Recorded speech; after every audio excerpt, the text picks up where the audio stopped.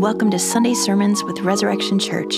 This is the weekly preaching and teaching ministry of Resurrection Church in Gig Harbor, Washington. We just want to invite you to join us as we study God's story revealed through the Bible and seek to apply His truth to our modern life. Our hope is that through these teachings, you would experience life with Jesus as you experience life with us.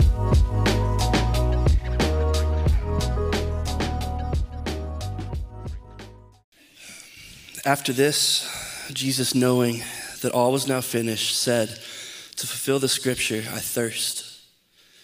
A jar full of sour wine stood there, so they put a sponge full of the sour wine on a hyssop branch and held it to his mouth. When Jesus had received the sour wine, he said, "It is finished." And he bowed his head and gave up his spirit. Since it was the day of preparation, and so that the bodies would not remain on the cross on the Sabbath, for that Sabbath was a high day, the Jews asked Pilate that their legs might be broken, that they might be taken away. So the soldiers came and broke the legs of the first and of the other who had been crucified with him. But when they came to Jesus and saw that he was already dead, they did not break his legs. But one of the soldiers pierced his side with a spear, and at once there came out blood and water. He who saw it has borne witness. His testimony is true, and he knows that he is telling the truth, that you also may believe. For these things took place that the scripture might be fulfilled. Not one of his bones will be broken. And again, another scripture says, they will look on him whom they have pierced.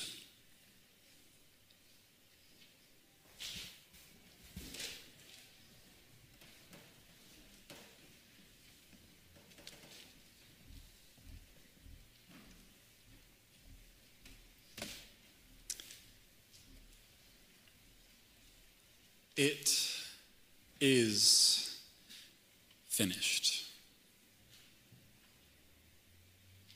These are the last recorded words of Jesus before he hangs his head and surrenders his spirit in death. They are words that have captivated and encouraged, perplexed and empowered women and men for almost 2,000 years.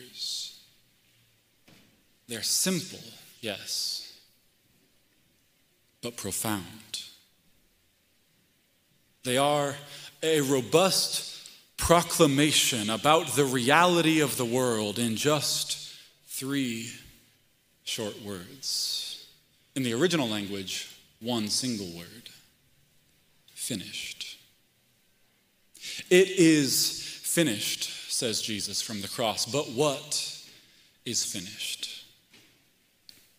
In our world of quick answers to complex questions, I wonder whether we have lost our ability to consider the depth of such a simple statement.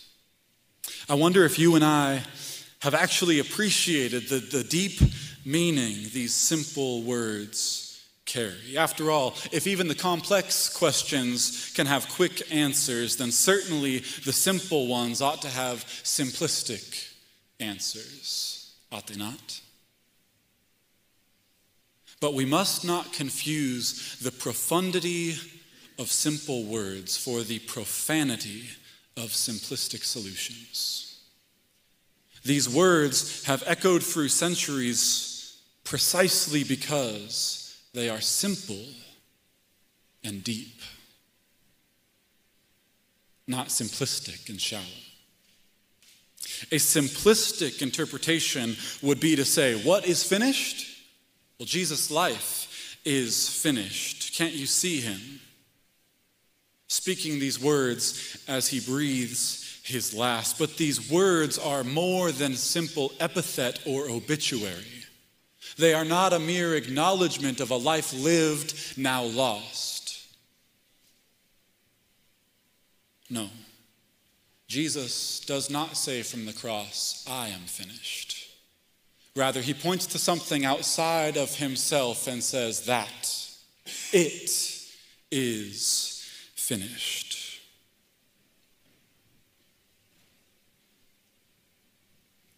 Finished. The word is an important one, made all the more so by the fact that its familiarity can cloud its true meaning for us. In English, I think this word carries with it a sense of ceasing to be. Yes, to us, something that is finished surely has been exhausted, depleted. It has run its course. It has no more use left in it, but not so for Jesus. You see, for Jesus, this word carries a different weight altogether. The word that he uses here is from the Greek word telos. It's a word that does mean the end, the finish of something, but not in a sense of depletion. Rather, telos is about completion, fulfillment, accomplishing a purpose, reaching an end goal, bringing to perfection. This is not the first time we've encountered this word in the book of John. In John 13:1, we're told that Jesus, having loved his own, loved him until the telos, the end, the completion. This end, the culmination of his life and ministry, the fulfillment of his love. It is finished, accomplished, brought to perfection in his death on a cross. But the question remains, what precisely is it? What is finished?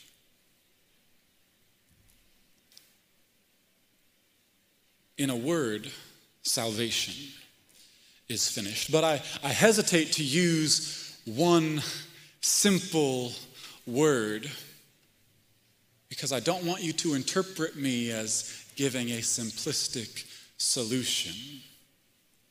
Salvation is something of a catch-all term that we Christians use, and I wonder whether we recognize the full breadth and depth of meaning that it carries. Salvation is not merely being really close to something that is bad and being brought over to something that is good. In the words of Scripture, we are impure, in need of cleansing. We are enslaved, in need of freedom. We are alienated, in need of reconciliation. We are sinful, in need of forgiveness. We are indebted, in need of a payment to be made that we cannot afford. We are guilty, in need of someone else to make us right. We are dead, in need of new life to fill us. If I can, I'd like to take a few moments to paint a picture for us of what was finished on the cross, what it was that Jesus accomplished. Like anything beautiful, the longer you look at it, the more you see. So let these next moments not be about getting a list of the right answers to the quiz question. Rather, let us begin to baptize our imaginations as we wade into the waters of Jesus' words, the simplest and most profound declaration ever uttered. It is finished. At Jesus' death, our redemption is accomplished. The Apostle Paul says it this way: in him we have redemption. How? Through his blood. Redemption is the language of freedom, friends. That which was once enslaved and in bondage is set free. The cross shows us that you and I were enslaved to sin. That sin had its shackles in our hearts and its chains around our minds. But in his death, Jesus purchases our freedom. Elsewhere, Paul says, thanks be to God that though you were slaves to sin, you obeyed from the heart the pattern of teaching that you were entrusted to. And having been freed from sin, you have now been enslaved to God. Our redemption is finished at the cross. Say redemption. But that's only one color of the painting. Can we fill it out some more together, friends? At Jesus' death, our reconciliation is enacted. That is, our relationship with God is made whole. Romans 5:10, while we were enemies, we were reconciled to God by the death of his Son. While we were enemies, he reconciled us to God. How? By his death. Reconciliation, that which is broken, is restored. That which was alienated is brought back. You and I had broken the relationship to God in our sin and rebellion. Like a child who tells a father, you're dead to me. Give me my inheritance now so I can live how I want to live. We walked out on God when he had only ever been good to us. But in the death of Jesus, we see God running back to us as we stumble our way home. He dresses us in his robe and brings us back into the family, for that which was lost has been found. Say reconciliation. Oh, friends, but there is more. At Jesus' death, our righteousness is made perfect. Let me say it a better way. At Jesus' death, his righteousness becomes ours, because we had none. Righteousness is about being justified, being counted right. That which is guilty by rights is called right with God. Not that we are right in ourselves, but that we were made right because we were given the righteousness of the one who lived without sin. For our sake, 1 Corinthians teaches us, he made him to be sin who knew no sin, so that in him we might become the righteousness of God. Jesus takes our sin upon himself so that we might receive his righteousness. Jesus becomes our sin so that we might become his righteousness, stand in his right standing before God. Say righteousness. Friends, but that is still not all. At Jesus' death, our sacrifice is completed. Sacrifice is about forgiveness in the face of rebellion. That which was rebellious has been forgiven. In the Old Testament, God gave the people the sacrificial system as a gift, a way for the people to repent and be forgiven of sin, to maintain relationship with God. The priests would make regular sacrifices of animals, of grains, of drink, of oil in order to intercede for the people, in order to gain their forgiveness from God. The need for sacrifices was so constant because the sin of the people was so constant. I'm sorry, did I say was? I meant is. But Jesus has no need to do every day what those priests did, Hebrews tells us. To offer sacrifices first for his own sins and then for the sins of the people, since he did this in offering himself once and for all. Friends, say sacrifice. Our sacrifice is finished at the cross. At Jesus' death, our atonement is accomplished. This is a strange word, not one that we use often. It means that which had been defiled has been made pure. On the Day of Atonement, multiple things would have happened. One animal would be sacrificed for the priest's sins. Another animal sacrificed for the sins of the people. The blood of the sin offerings splattered over the people and over the altar. And yet a third animal was present. One whose fate was not to die by a priest's hand, but rather to have the hands of the community laid upon it, symbolically casting the sins of the people onto the animal, and it would be cast away into the wilderness. So also our sin is cast on Jesus as he is cast into the wilderness of death. His blood pours out to sprinkle the pureness of his life onto his people. That which is defiled is made pure. Say atonement, church. At Jesus' death, our ransom is fulfilled. 1 Timothy 2 says that there is one God and one mediator between God and man, Christ Jesus, himself a man, who gave himself as a ransom for all, a testimony at a proper time. Ransom is the language of a debt being repaid. But take a moment, if you will, and cast out the image of whatever Liam Neeson movie is in your head right now. Because that's not what the Bible thinks about when it thinks about a ransom. Jesus paying our ransom, our debt, is not about God making a blood payment, a sacrifice to Satan to buy us back. Have you ever heard this, church? Some people think that Jesus had to die because God had to pay off Satan to give us back. How twisted can we make the cross of Christ that God becomes a devil worshiper? No. That is not the ransom. In the Bible, a ransom is about giving restitution of what was lost. A ransom is never paid to a guilty party. A ransom is paid by a guilty party to the one whom they offended. If I sin against you in some way that costs you something, you have two options. Let's just say, my ox kills your ox. You can either demand that my ox also be killed, or you can take pity. You can offer grace. You can offer a ransom that might be paid.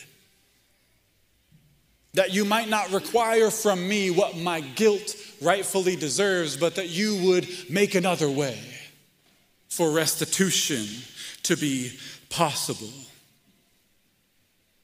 The death of Jesus is not about God buying us back from anybody. It's about God in his great goodness allowing us to pay a debt rather than requiring from us our lives. The only problem is you and I have racked up a bill that we could never afford to pay.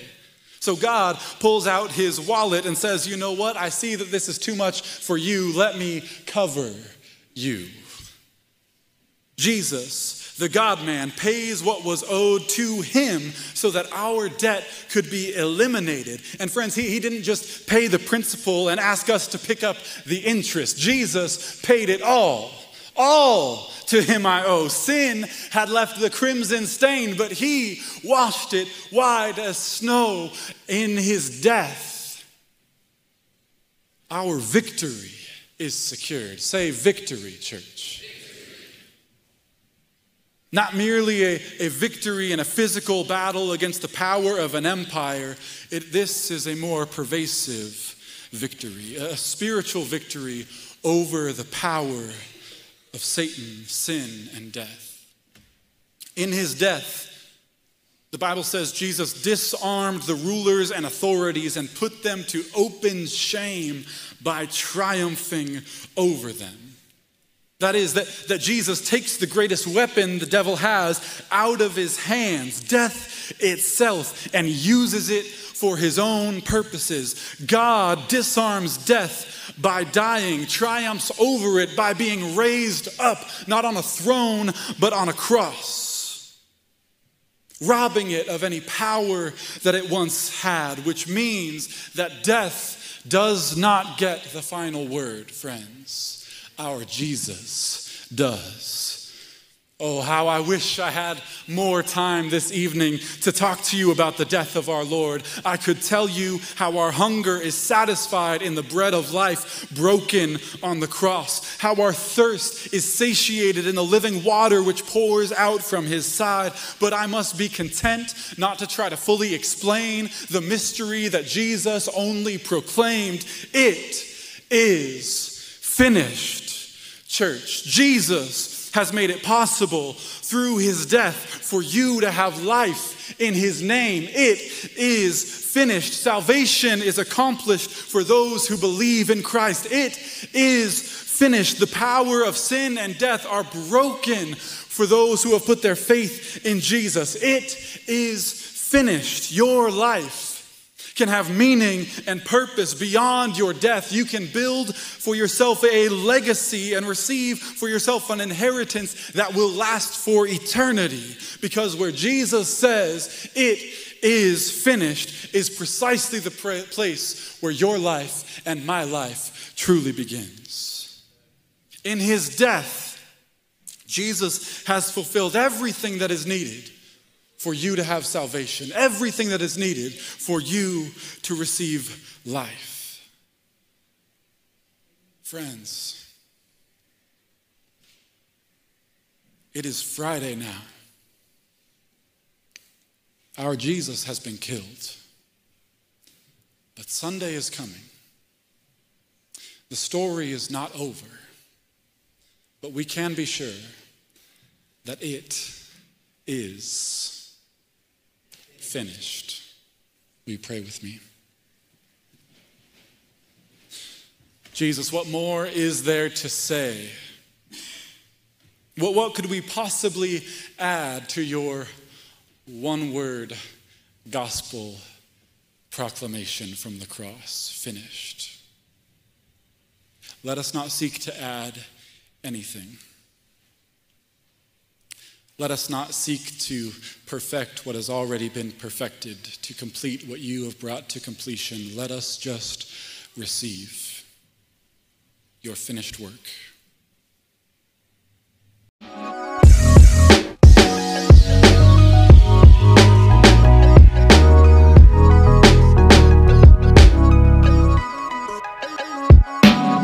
Well, congrats, you made it through the whole sermon. We just want to say thank you for listening to Sunday Sermons with Resurrection Church. Again, this is the weekly preaching and teaching ministry of Resurrection Church in Gig Harbor, Washington. If you want to connect with us, you can do that by going to our website at resurrectionchurch.com.